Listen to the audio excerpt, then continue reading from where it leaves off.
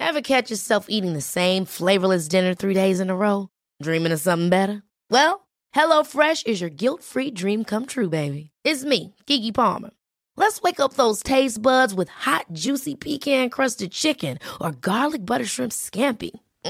Hello Fresh.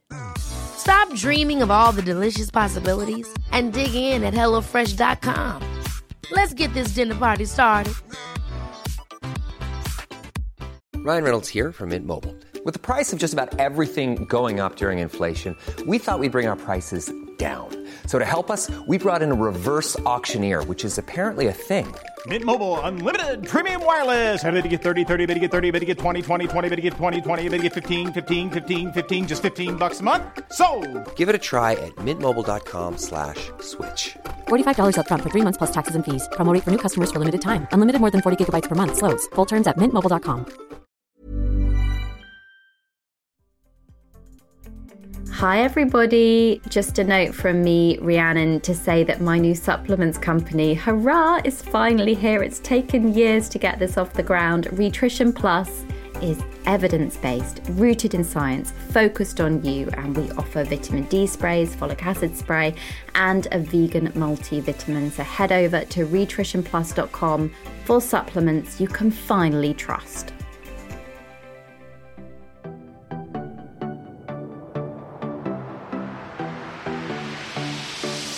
Hello, thank you so much for tuning into this week's Food for Thought, a podcast that's on a mission to equip you all with the evidence-based advice that you need to live and breathe a healthy lifestyle.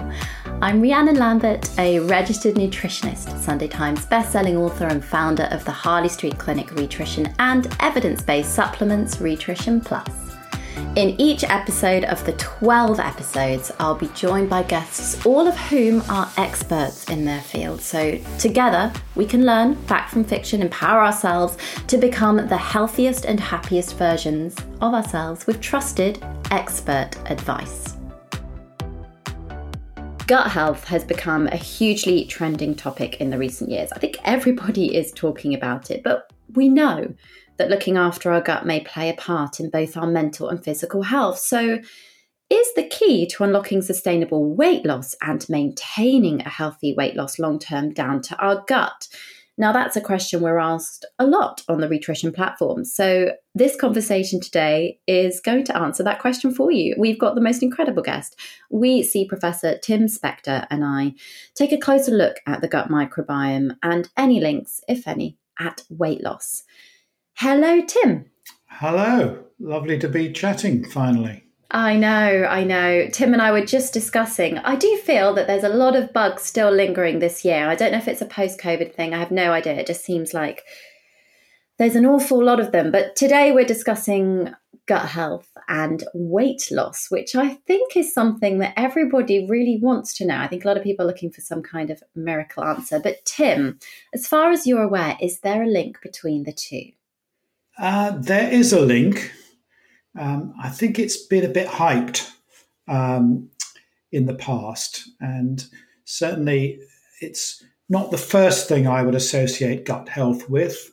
But I'd love to explore the details of this because it's sort of where it all started. And I think we're talking about a lot of the data 10 years ago was very much leading us to think that the gut microbiome could be the real answer to obesity problems and would sort of in a way become the equivalent of the crash diet. And it hasn't worked out that way. As usual, science is always more complicated.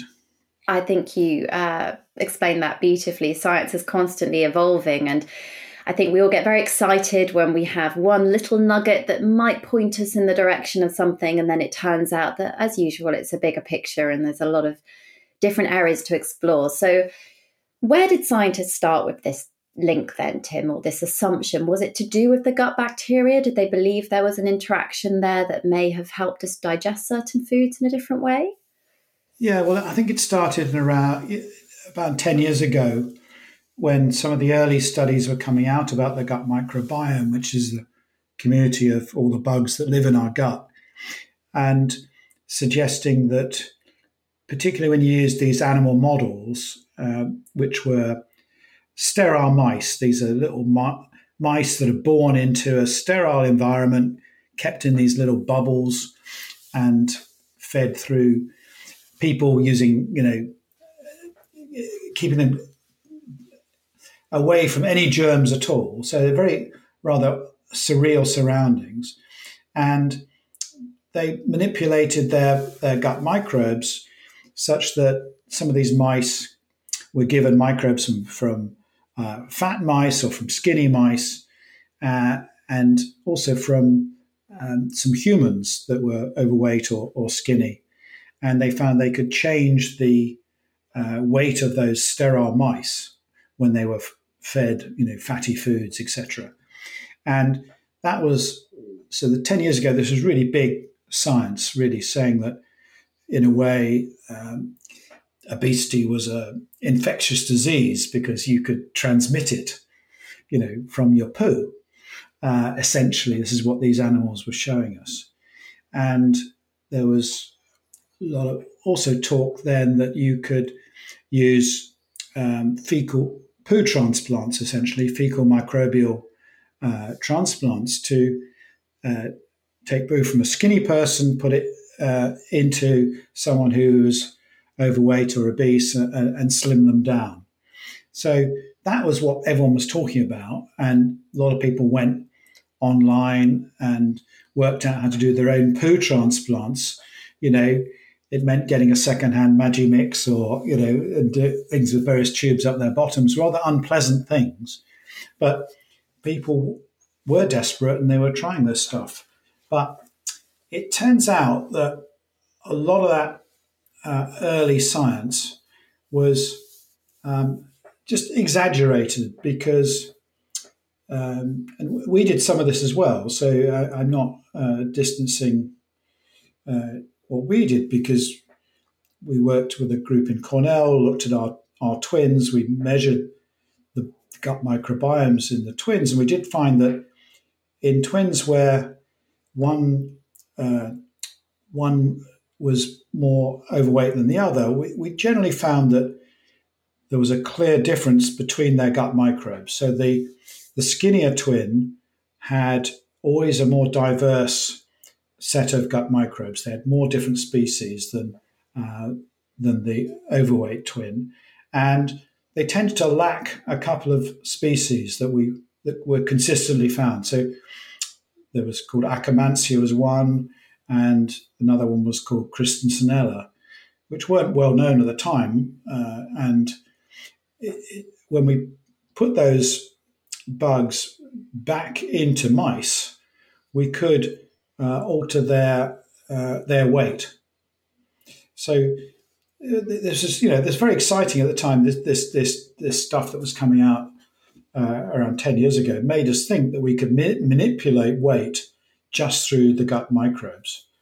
But the data since then hasn't really, it's still showing there's differences between overweight people and skinny people. Definitely the gut microbiome is not as healthy, but the ability of these microbes to change things like weight or poo transplants to change weight have really generally failed. And I think what we showed was that there was an effect in these mice, but when you look back, you see actually that effect size was very small. It was significant, but it was very small. And I think we just sort of extrapolated too much from it and said, wow, that's going to have a real impact on humans. And it turns out that the real life scenario, when you're trying to do this in real human beings, not sterile mice, means it doesn't quite work that well. So I think that's sort of where we are. And I think we know that the gut microbiome has an impact on weight and obesity, but I don't think there's a magic bullet of just transferring one or two microbes across or doing it. And for reasons we don't understand, in humans, giving your skinny microbes to an overweight person for some reason doesn't work. And I think that's sort of where we are now. That's really fascinating, though. I think, as with everything, of course, you can't apply animal studies directly to humans in that way. But thank you for explaining the journey, because I think a lot of people listening now will be saying, well, how do I develop my gut bugs? Is it what I add in, or am I stuck with this because it was not done in the first 2 years of my life? Perhaps there's, the nature nurture kind of element here. You said you worked obviously with the twins. And I think a lot of people would want to know, well, how do I get more of that bacteria? Or have I missed my chance now I'm over a certain age? So we get most of our bugs in the first 3 or 4 years of life, as you said, and then it settles down. But we do know you can change your microbes by changing your diet and to some degree your lifestyle. And studies have clearly shown this. In the space of a week, if you're a vegetarian and you change to a meat-eating diet, you get dramatic changes in your gut microbes. Similarly, if you're a meat eater and you go vegan, you will also see big changes in a short period of time. We've also seen some studies recently that in 6 weeks, if you go on an intensive fermented food diet, you will change your gut microbes significantly just in a few weeks.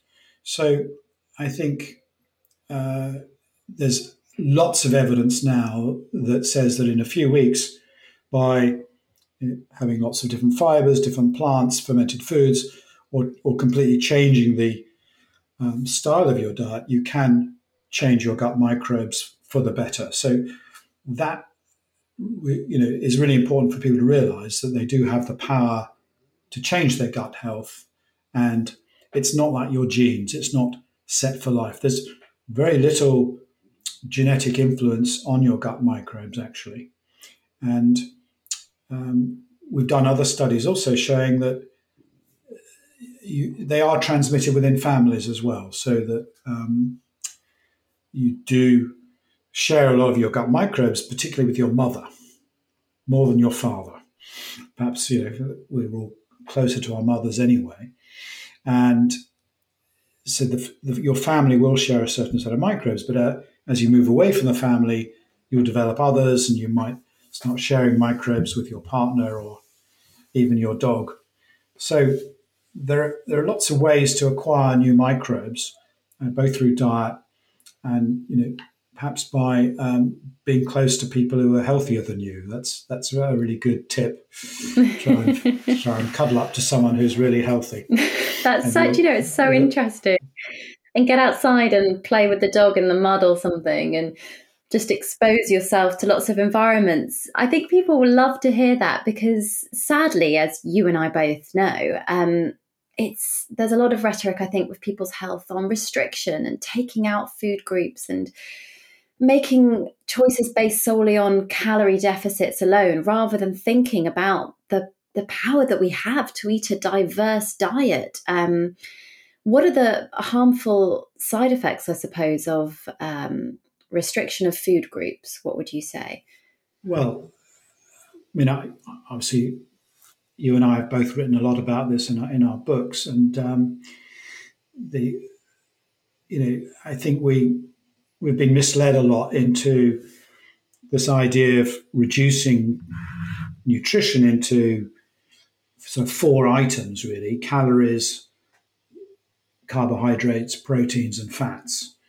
And by doing that, we're totally missing the whole benefit of nutrition. And people tend to focus on one of those 4 things they're going to reduce, and that's all that matters. And really, all those approaches have shown to be wrong, because if you don't look after your gut health, your gut microbes, basically your body isn't functioning anything like its optimum capacity. And so we do know that some people might be better at processing sugars and others at processing fats. And this is what the Zoe personalized nutrition plan is all about. But it doesn't mean that, for me, for example, I test poorly in processing sugars. Doesn't mean I shouldn't eat carbohydrates. It just means I should be careful to have less refined carbohydrates and try and mix that with fats. But it would be totally stupid to say I'm going to cut out all carbohydrates because I have a high sugar response, I only eat fats and therefore go on a keto diet, trying to get 70% of my calories from fats, which would be very unhealthy because I then wouldn't be feeding my gut microbes what they need, which is these, we think for optimum gut health, we did this study showing that 30 plants a week is what seems to be the sweet spot for getting the most diversity in your species, your gut health. So I think the idea of people saying, I'm going to have high fat diet, high carb diet, I'm going to cut this out, all of these means you reduce your general diversity of foods. That is the number one problem for your gut microbiome. They're just not getting that diversity, and that's why I don't like any of these restricted diets. Oh, and there's subtypes. People saying, let's go gluten free, and therefore that restricts. They don't then eat any grains or many other foods, and often they're doing it not because they actually have a gluten intolerance, just they think they have. Really big risks of anybody going down this line. Lots of people telling me, "Oh, I never eat lectins." I know. That's another new one. There's no science behind that. It's some theoretical concept that there are some things in plants that can act as anti-nutrients, and you've got oxalates and phytates and all these other things which you can come up with some theory about why these are bad for you and write a best-selling book on it and make millions. But at the end of the day, they've never been shown in real life to be a problem. And if you have a diverse diet, they're pretty irrelevant because any one factor is irrelevant in the whole context of your meal for that day or that week if you are having a healthy, diverse, plant-rich diet. So I think it's all this reductionism is extremely harmful because it moves us away from this rather holistic approach to feeding our gut, to thinking we understand nutrition and picking out one or two of the 30,000 chemicals in foods and saying, aha, this is the one. I don't care about the other 29,998. These, I'm going to go and avoid these two because I read a really important book from this guru who says I should avoid it and I'm going to be super healthy. And it's nonsense. You again explain that so concisely, but it's almost like all the Hollywood Hills fatty diets that you see over the years. You've mentioned lectins, which definitely seems to be the new thing I'm receiving a lot of DMs about on social media. Please talk about lectins. And it's amazing how one person or one book or one influence can spread like a ripple through the entire population and change our dietary habits and our overall view on health. I mean, I get it as a nutritionist, and sometimes I've got to be honest, Tim, I've got friends asking me these types of questions on diets, and I'm exhausted by it. I am exhausted by hearing that they need to up their macros or, this is the answer to health, because they're missing the bigger picture, which is food is food, and we've got access to variety. Therefore, we're so privileged, and perhaps it would be lovely if we took advantage of the opportunities that we have with food. But do you think there's a level? I mean, you're an influential man now, let's say. I mean, you always have been, but you are a pro in your area. You're currently studying and you're aware of the pros and cons to the research. But do you have any government influence or perhaps an area that you could go into to get changes to root down the education system maybe within our schools? Because I do believe that might have a little bit of a sway with the future generations. Well, I don't have any sway with government. I got into a lot of fights with government over COVID, so I know how hard it is to work with government. And I'm generally pretty rude about particularly the people who set the nutrition guidelines in government at the moment that are about 20 years out of date. So they're not going to listen to me. But I do think you can achieve things. Other routes, education, I think we're agreeing, is crucial. If you tell children the importance of food and gut health, and they can teach their parents, and you teach children how to recognize what real food is, you tell them, what ultra-processed food is and how that is making them and their friends obese, because no one's taught about the contents of ultra-processed food and how those chemicals are affecting your brain and making you overeat, etc., etc.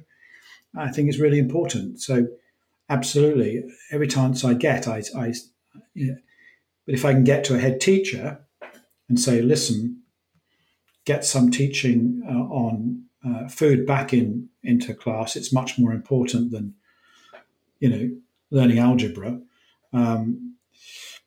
It's going to be much more useful if everyone can learn how to cook 5 basic meals involving plants, for example, and understand the ingredients and do this. And we actually had food as a topic like English and maths. Yeah.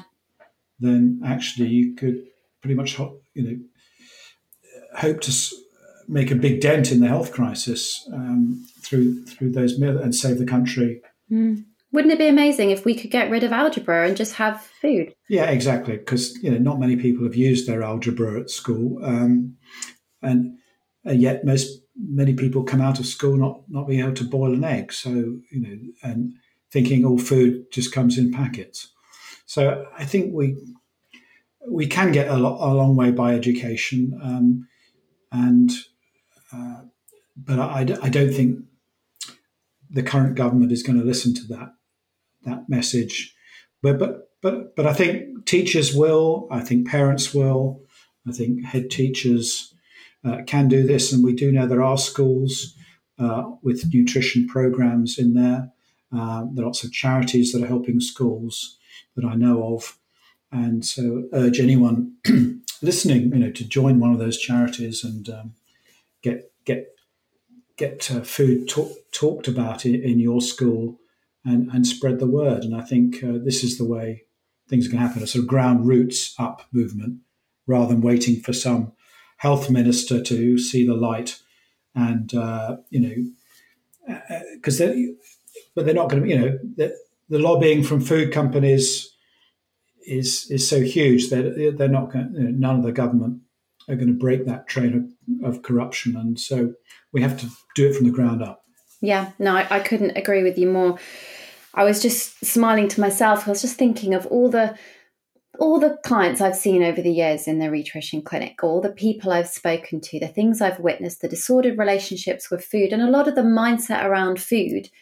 Actually, if it started from, the early years up with eat more variety rather than eat less and consume more ultra-processed foods, if we'd have had this whole plant-based food kind of mentality from such a young age, and it was instilled in our families, we just wouldn't have these problems in society. Now, I know there's lots of factors when we're looking at weight, body fat, obesity. Of course, there's the environmental influence, the world we live in, the sedentary lifestyles. There's loads of factors, of course, to consider, but a huge chunk of it is most definitely what we predominantly eat, how we're brought up to believe and see the world of food, right?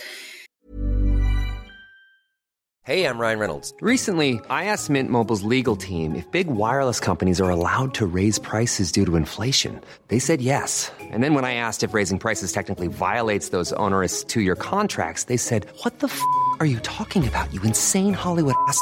So to recap, we're cutting the price of Mint Unlimited from $30 a month to just $15 a month. Give it a try at mintmobile.com/switch. $45 up front for 3 months plus taxes and fees. Promo rate for new customers for limited time. Unlimited more than 40 gigabytes per month. Slows full terms at mintmobile.com. Life is full of awesome what-ifs, and some not so much, like unexpected medical costs. That's why United Healthcare provides Health Protector Guard fixed indemnity insurance plans to supplement your primary plan and help manage out-of-pocket costs. Learn more at uh1.com. Roundabout Season 2, presented by Nissan, is live now, and we're back to share more stories from the road and the memories made along the way. We're talking rest stops. If we're stopping to get gas, you will be timed. Misguided plans. I grew up in the city, so I have a healthy fear of real extreme darkness. A lot of laughs. Y'all weird, but you were different. And so much more. Listen and subscribe wherever you get your podcasts. And there's also a link between the brain, which you did fleetingly touch on. You said, what we eat impacts our brain. Could you touch on that a little bit more? Because I think people will find that really interesting. Yes, so we've never really understood why previously, before understanding the gut microbiome, that food and brain had some effects. Yes, there were migraines and there were a few things that triggered it off. We thought it was just, the odd bit of histamine or some sort of reaction. But it was all rather mysterious. But now we know that the gut microbiome produces most of the chemicals in our body. So the microbiome produces neurochemicals that the body itself can't produce or produce in very small amounts. And the two big ones are serotonin, which is part of the dopamine pathways, pleasure pathways in the brain, and another one is GABA, which is important for anxiety and stress. And there are many more that we're still finding out about. So what you eat definitely does have an effect on your brain, because the gut microbes feed off your foods and in response produce these chemicals. And we now understand that just as in other diseases, if you look at anxious or depressed individuals compared to normal people, there's a difference in their gut microbes. So again, you get this picture of less diverse gut microbes, less species, which means they're not producing the same chemicals as someone who has a full range of all the species. And in a way that if you think of your gut microbiome as a series of pharmacies, someone who's depressed has got much fewer pharmacies open. They can't produce the same level of chemicals. They can't give out those chemicals, those chemical factories. And lots of studies now show that as well as the gut microbiome being rather deficient in people with anxiety and depression, if you do a randomized trial, they've shown that probiotics and high-fiber, gut-friendly diets, a sort of gut-friendly Mediterranean diet, has a significant impact on mood, which is equivalent to what you would get with antidepressant medication, and in some cases, potentially more. So I think we really have discovered that food is medicine when it comes to mental health. And that's just one aspect of mental health. There are many other ones where you're finding similar effects.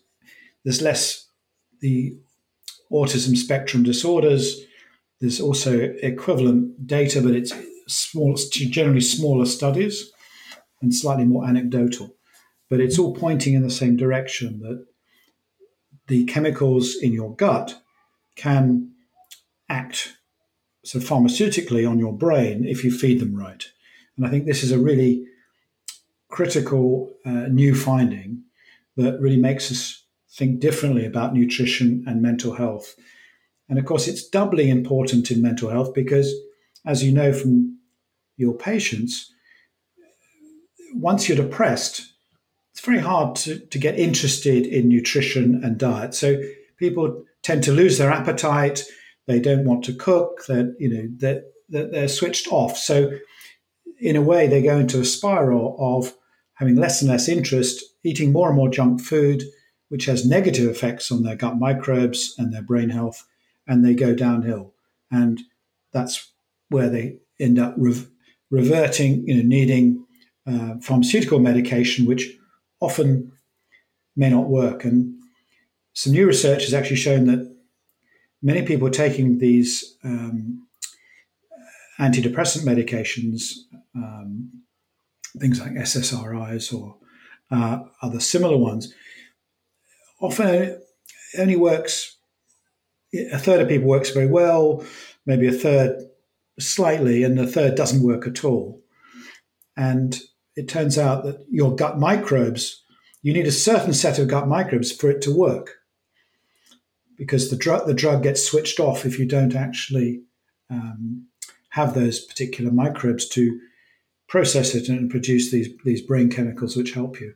So it's all coming together very nicely to show that really should be, for mental health, we should be number one targeting diet as the real important first treatment, not medications. No, I think it makes perfect sense, actually. It's almost common sense that we're unique. We have unique bacteria inside us. And of course, how could one drug suit all? It's like, one diet to suit all, one drug to suit all. It just doesn't really exist, which I'm so happy in a way this research is coming out. And I know we've got a long way to go with everything, but it's so fascinating. And it's actually so exciting. I find it exciting because I just think, wow, we really do have such an opportunity here to reverse so many things that have ailed people for so long and really reduce the rates of mental health illness in future generations.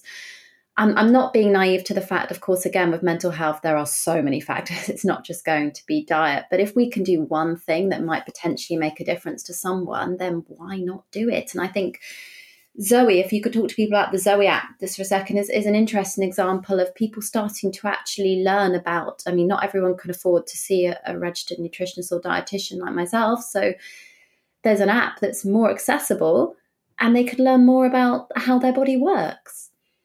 Yes, so the Zoe program, Zoe's a company that I co-founded 6 years ago with a couple of colleagues that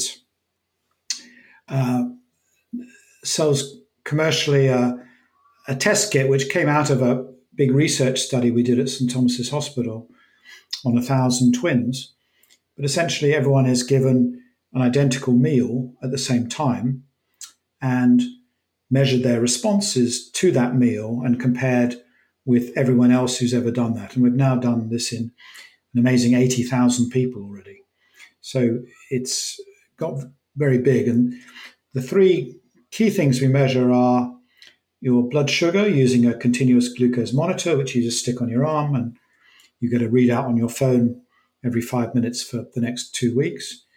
What we call a post-meal fat level, where you get a blood drop from your finger 6 hours after you've had a fatty meal.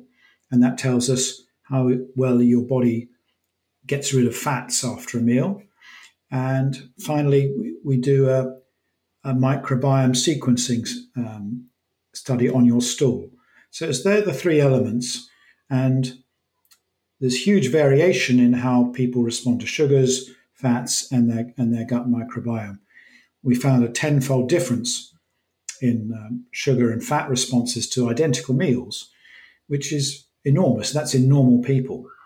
And so that's really the whole basis of this personalized nutrition, so that once you've got those three parameters, we then add other data that we've collected on you, including demographics and other things about you, and then come up with a score so that every food you could wish to eat, and we've got, I think, 95% of the foods now logged.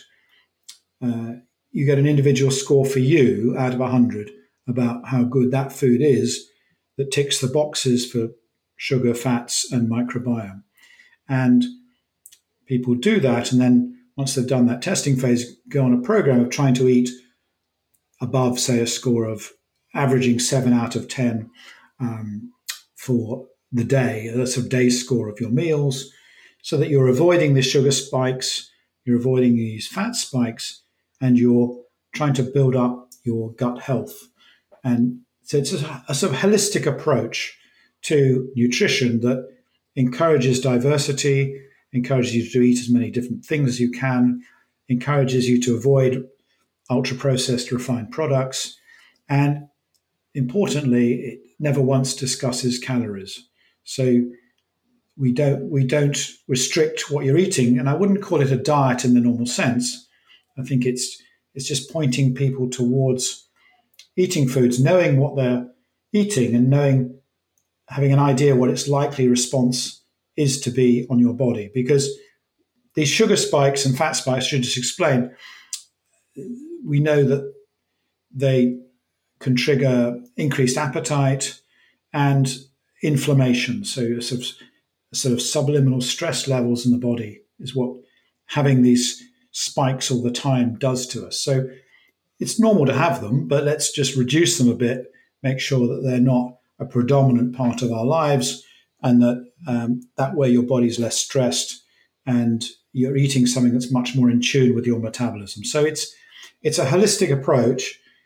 And as I said, we've done this now in 80,000 people, and most people who stick to it find they have much more energy. Their mood is better. Interestingly, we were discussing mood earlier, and they are metabolically better. So their blood fats are coming down, cholesterol's coming down, and many of them also lose a little bit of weight. But that's not the major thing. We're not trying to go for a massive weight loss. We're trying to get people to eat in a way that will last them for years or decades, and change it long term. I think what you've said is key. So just for everybody listening, it's good that this program doesn't involve calories. And I don't normally get behind things like this, but I love Zoe for the reason that I think it teaches you about your own body. And it's something you don't have to look. There's a lot of trends out there circulating. You don't have to wear a glucose monitor your whole life. It just teaches you in a short period of time about your body and how it responds. So to anyone listening, once you're empowered with knowledge like that, you can move forwards, avoid what I call that roller coaster, that blood sugar roller coaster, which wreaks havoc with, I think, lots of people's lives. I remember on the commute to work when I first moved to London, Tim, everyone was there with a cup of coffee in hand. They're racing to work, and then they grab that croissant. They're going up, down all day long. But if we can look at the impact it's having on our body and start to understand that what we eat can change that, how you pair foods and what you choose to eat at each meal. So I think it's a wonderful idea. And you contribute to research, which is a big, big win, because the more data we can get, guys, on the system that Tim can get, the more perhaps we are able to make changes in a bigger way for future generations and health. So I think the last question I've got for you before I move on to questions from our listeners is that there are a lot of podcasts in mainstream media and a lot of TV programs that kind of advocate homeopathic and non-evidence-based techniques to support gut health and weight loss. And I wondered if you'd come across any of these types of methods and what your advice would be for people that encounter them, because they are absolutely everywhere. If you are searching on Google gut health or weight loss, you will be bombarded, and then you'll be targeted by ads every left, right and centre on your phone for these homeopathic remedies. And I wondered what your thoughts were, Tim. Well, it could be a very brief answer, really. There's snake oil. Anyone who wants a quick fix to a problem such as gut health or diet or lifespan isn't going to get it from the back of a packet or an advert on Twitter or Instagram that is offering the secret of life for only £20 a month. Yes, I realize humans are suckers for the quick fix, and I think we've all got to realize this is a weakness in all of us. I'm no exception. I think if there's a shortcut, don't have to worry about anything. Just take this magic pill, used by ancient, Indian or Chinese gurus for thousands of years, made of ground up maggots or something. It's not going to work, is it? So, I think the idea that there is a quick fix in a tablet is just plain wrong. And but the power, we all have the power to change our health, and it is actually simple, but it's a slow process, and it's a deliberate process. And so there aren't these quick fixes, and but that's why the supplement business is so huge. Why half the population of the UK and the US take regular supplements that are unproven or proven not to work, is they still, I know that, I've heard Tim Spector talk about this, but you know what? It might just work. It's a bit like people who, reconvert back to religion as they're on their deathbed. So, well, there might not be a God, but just in case there is, I'll go with it. Some people it makes them feel better by doing it. It cheers them up, but that's up to people. But if you have got, people spend a lot of money on this stuff, and I'd rather they did spend money on some real stuff that did help them long term, or spend their money on buying real foods and buying better quality vegetables or fruits, or getting some fermented foods in. Tim, there's one product, sorry to interrupt, but there's this one product that I'm seeing everywhere, and it costs about £100 for a bag, and it's like this green mix of powder and collagen. It's everywhere. And I mean, powerful marketing behind this particular product, and they must be making an absolute killing. And I think that's one of the questions from our listeners. Luke had said, should I be taking collagen powder? And I'm not going to name the brand that he's listed there, and this brand of this particular product, would it help me with weight loss? And that's a question for you. And I'm sure you're asked it all the time. Well, the answer is no. It's not going to help you with weight loss. Why would eating some collagen, which is basically ground up bones, help with weight loss?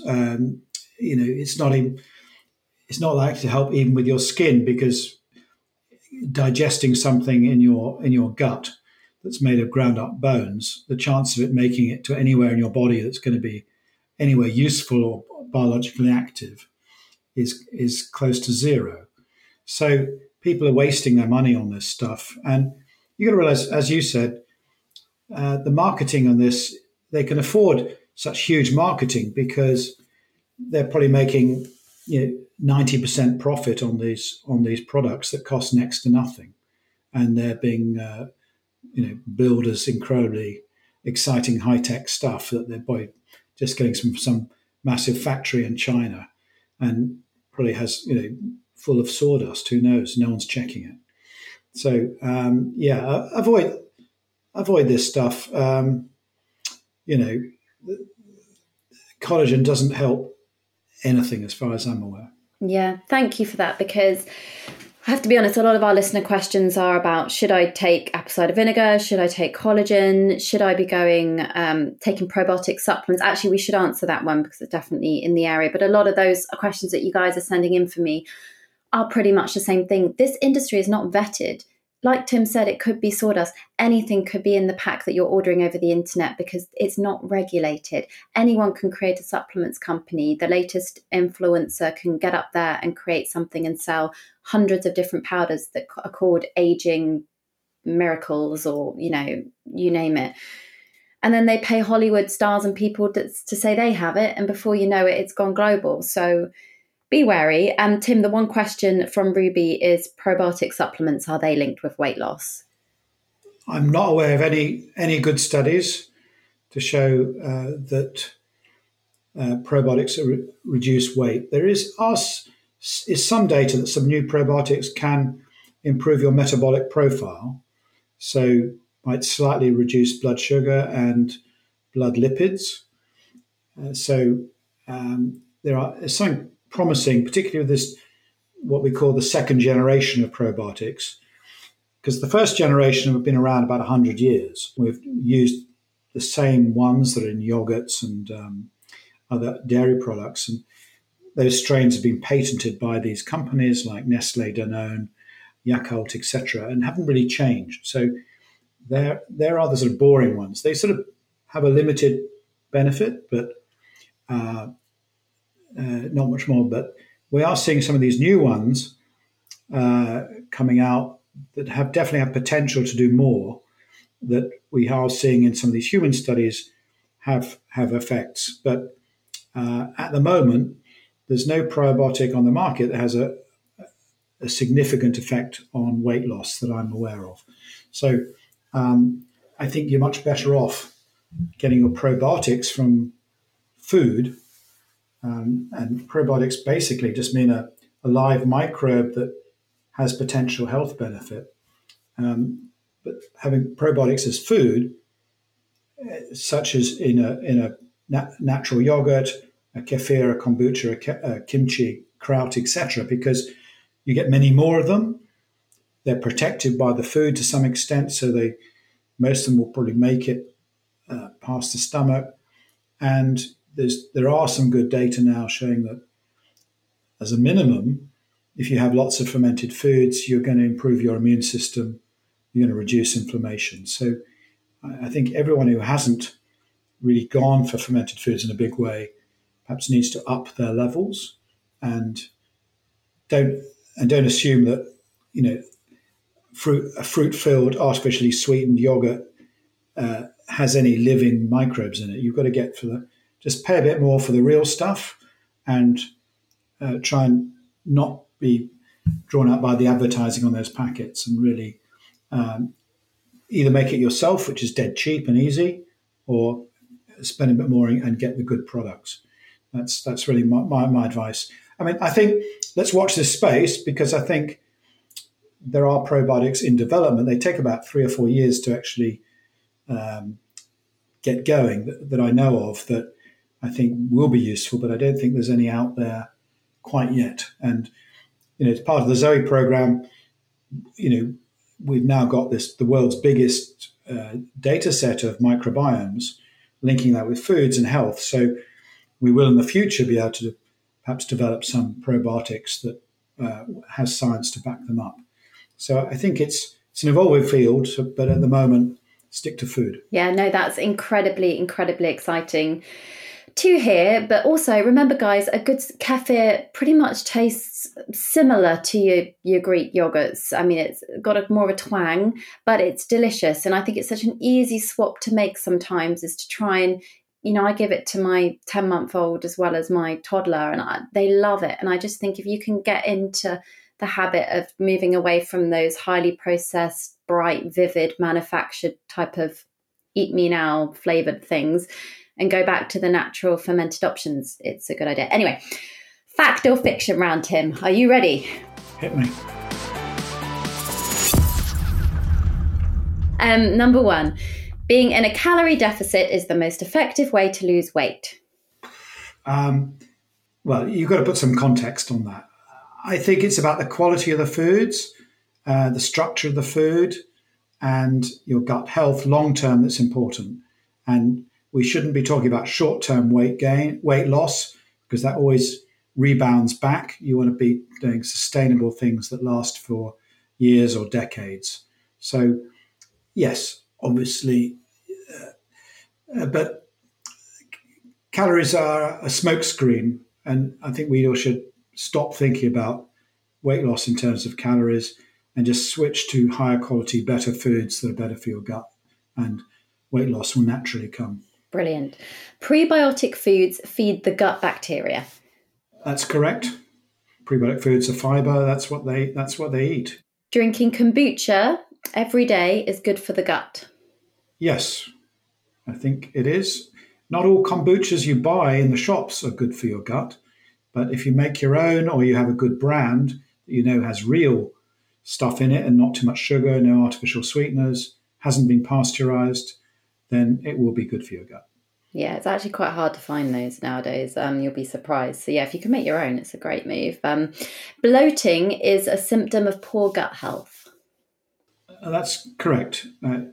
Often a symptom of irritable bowel syndrome, and which up to about a third of females often suffer from, and bloating's a number one symptom, and it's related to poor gut diversity and those chemicals they produce. So trying to improve your gut health will improve your bloating, as well as potentially changing meal, resting your gut as well. So we've shown some studies about that from the Zoe Health study, that increasing your fasting interval can reduce symptoms of bloating as well. So not just what you eat, but when you eat. Yeah, and Tim doesn't mean just having one meal a day, guys. He's just meaning don't eat too late at night, or, kind of give yourself a realistic window here. We're not talking about going crazy, because I was about to ask you, intermittent fasting promotes slower digestion and lessens appetite. Probably true. We did this. The Zoe Health study is the sort of free arm of Zoe, so anyone can download the app and be a citizen scientist on it. And we did a big study of around 100,000 people on intermittent fasting, and got them to try and eat in a 10-hour window, and looked at their effects. And one of the biggest things is people with IBS actually got less bloating significantly in that study. And on average, people's appetite reduced slightly, but there was quite a bit of individual variation. So I don't want to say that everyone will reduce their appetite. It will depend. I think there's some people that intermittent fasting does work really well for, but there are others who do find it more difficult. So I think my advice to you guys would be, give it a try. Don't assume that everyone's the same, because we are all very individual. And but I think it's one of those things that we should be fiddling with our meal times to see what suits us best, and particularly if you've got some problems. But yeah, so appetite on average improve, but not on everybody. Some people did get hungrier. Good to know. And then we've got a question which links in. Artificial sweeteners and emulsifiers have a negative impact on gut health. That's true. Studies have clearly shown that. And some people seem to have a particular reaction. There's an individual reaction. So in general, that's true. Emulsifiers and sweeteners will cause malfunction of your gut microbes. They produce abnormal chemicals. In addition, some people have a particular sensitivity to these emulsifiers or sweeteners, that they get an exaggerated reaction. And one of the things we're doing at Zoe is trying to work out how we can predict who those people are, so they can really avoid those products. But it's definitely a problem, and one of the reasons that ultra processed foods are so bad for our guts. Yeah, absolutely. I mean, anyway, I'll touch on that, the food for thought at the end. The last question we've got is that people who eat more fibre are less likely to be overweight. That's correct. So we did a 20-year study in our twins, instantly looking at their fibre consumption. So people who don't know, I've studied 15,000 twins for the last 30 years. And had a group of female twins who we were studying for 20 years. Even within the pair, the one that ate more fibre was consistently thinner than their identical twin who had less fibre. So that, to me, shows the importance of fibre. But also, if you're having fibre, it means you're also having these plants, which means you're having diversity generally. You're having a better quality diet. It's a sort of indicator of quality diet as well. Yeah, fibre's good. Yeah, no, I mean, Tim, that sadly wraps up our episode today on Food for Thought, but it really is. There is loads of food for thought. Literally, whenever I talk to you, I'm left at the end just thinking, if only the world of food science, let's look at nutritional science in a way, and manufacturers and the developments of, artificial sweeteners and all these things that we have created and got excited about in the world and pumped into food is actually potentially backfiring. It might be standard and safe to consume, but it might not be beneficial. And I think that might be the new school of thought that a lot of people need to adapt and change to, especially in my field as a nutritionist. It's drummed into you at university that these things are safe. However, we know that there is an impact for everything we change with nature, right? It comes down to the environment, the way we're over-consuming and the impact on the state of sustainability in the world, just as much as health and our diets. And I think it's really important we all open our eyes a little bit more and we do put our detective hats on and have a think about the food we're consuming if we're able to, and we're in that fortunate position to have access to it, and choose wisely. So, Tim, if you have a food for thought or a take-home message for our listeners today, what would that be? Yeah, I'd say the number one enemy in the UK is ultra-processed food. 60% of our energy comes from ultra-processed food, which means, some people are getting 90%, because people like me and you are not eating 60%. So in children, it's above 70%, and most people don't realise, what they and their family are eating. And I think it's a wake-up call for us. And I don't think they are safe. I think they're safe in the sense they don't give us food poisoning, they don't immediately give us cancer, but long term, they're absolutely not safe. They make us overeat, make us hungrier, they make us more likely to have diabetes and obesity, and long term that causes cancer and other problems. So I think weaning us all off ultra-processed foods, realizing them despite all these bright labels saying how healthy they are and the health claims, we need to dissect that out. And that really would be my take-home message for everybody today. Is be aware that the UK has one of the most toxic food environments in the world. The companies have enormous power to market these products, and most things with a packet and healthy labels on the front are the exact opposite, and we should be wise to avoid them.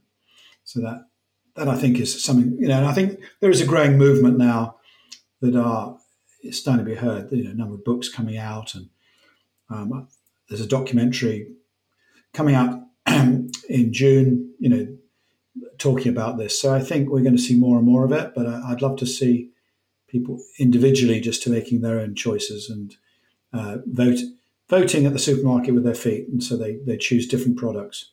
Absolutely. Tim, as ever, really thought-evoking. Thank you so much for spending your valuable time and coming on Food for Thought. My pleasure.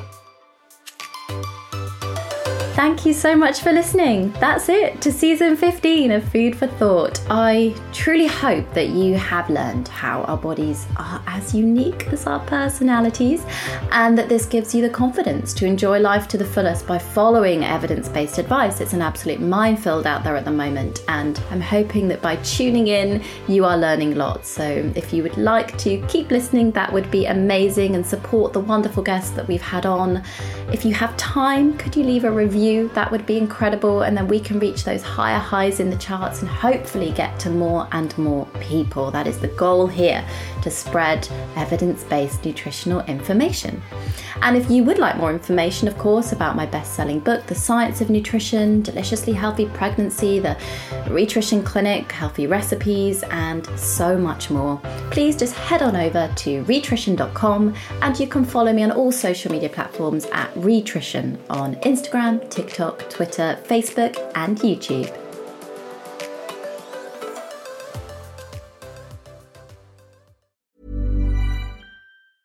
Ever catch yourself eating the same flavorless dinner 3 days in a row? Dreaming of something better? Well, HelloFresh is your guilt-free dream come true, baby. It's me, Keke Palmer. Let's wake up those taste buds with hot, juicy pecan-crusted chicken or garlic butter shrimp scampi. Hello Fresh. Stop dreaming of all the delicious possibilities and dig in at HelloFresh.com. Let's get this dinner party started.